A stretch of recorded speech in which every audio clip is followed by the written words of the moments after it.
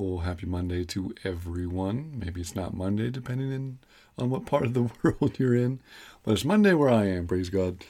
But it's Daniel once again with another little pick-me-up at the beginning of the week. And I'm going to remind you today that forgiveness is not a weakness. It is, in fact, one of the greatest strengths you can have. I know, especially in Western culture, and actually maybe it's a universal thing in cultures around the world, that the man is strong. The man is, impervious to criticism. The man doesn't make mistakes. Real men just, if they do make a mistake, God forbid, they just shrug it off and, walk it off. Buck up, son. Don't let that thing keep you down. Well, I wish that was true. But remember, guys, the entire Christian faith is based off of the concept of forgiveness. That's what Christ did for us. And we're called to be like him. So we need to get good at forgiving people. More importantly, because we're imperfect, we need to be good at humbling ourselves and apologizing.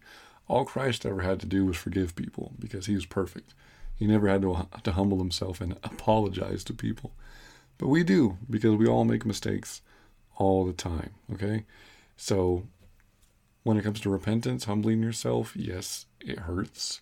It hurts your pride, which is great. Your pride deserves to be hurt as much as it possibly can.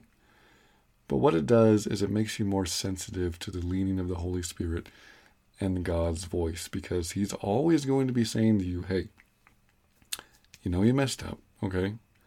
And I still love you, son, but you need to do the right thing. You need to do your part of reconciliation towards this person.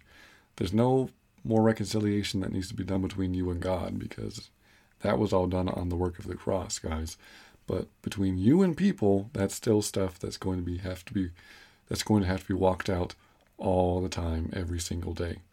All right? So when you take the moral high ground and you apologize, you're saying, look, I know I messed up. I'm being vulnerable here. I am admitting that I am, in fact, a very imperfect person. But I love you. And I'm apologizing and asking your forgiveness and asking you to help me learn how to not hurt you this way again. That's what I'm going to try to do. Okay? It's such a powerful concept. And it can help us also learn so much more about how God sees us and what he's already done for us.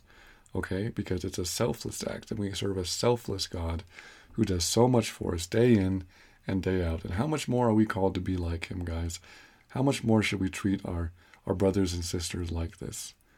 Because it comes down to the golden rule. You want to be treated with love, with respect, with compassion, with forgiveness.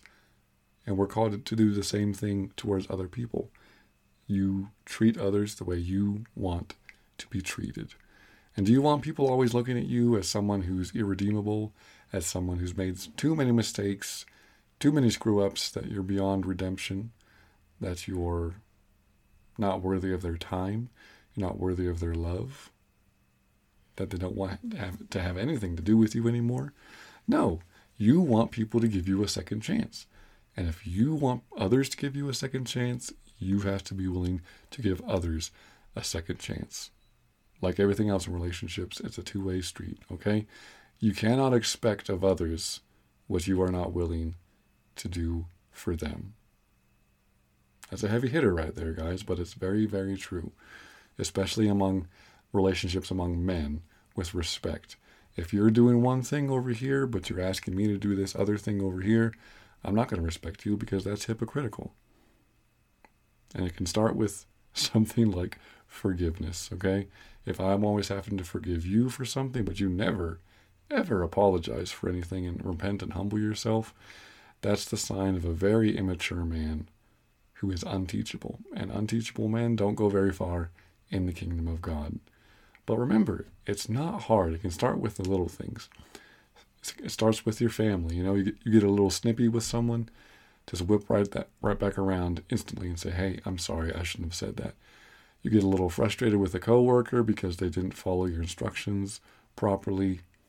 Still, you don't need to treat them like that way. You treat them better, and you treat them the way God created them to be treated, with love and respect. Absolutely. Even if it means apologizing to your goldfish because you didn't feed it enough this day. Okay, start there. Break the shell, break the mold of you being used to having your way and not forgiving people or apologizing in whatever way it takes, guys. But you be intentional about getting there. And I guarantee you guys, and I promise you, you will earn more love and respect and affection of those around you.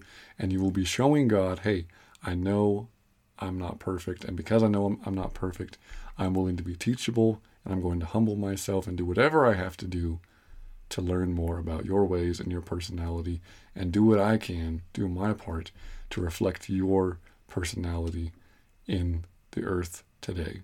So remember, guys, apologizing and humbling yourself is in fact a strength. It's not a weakness. It doesn't mean you're a screw up. It means you did screw up, but now you're doing your part to make things right.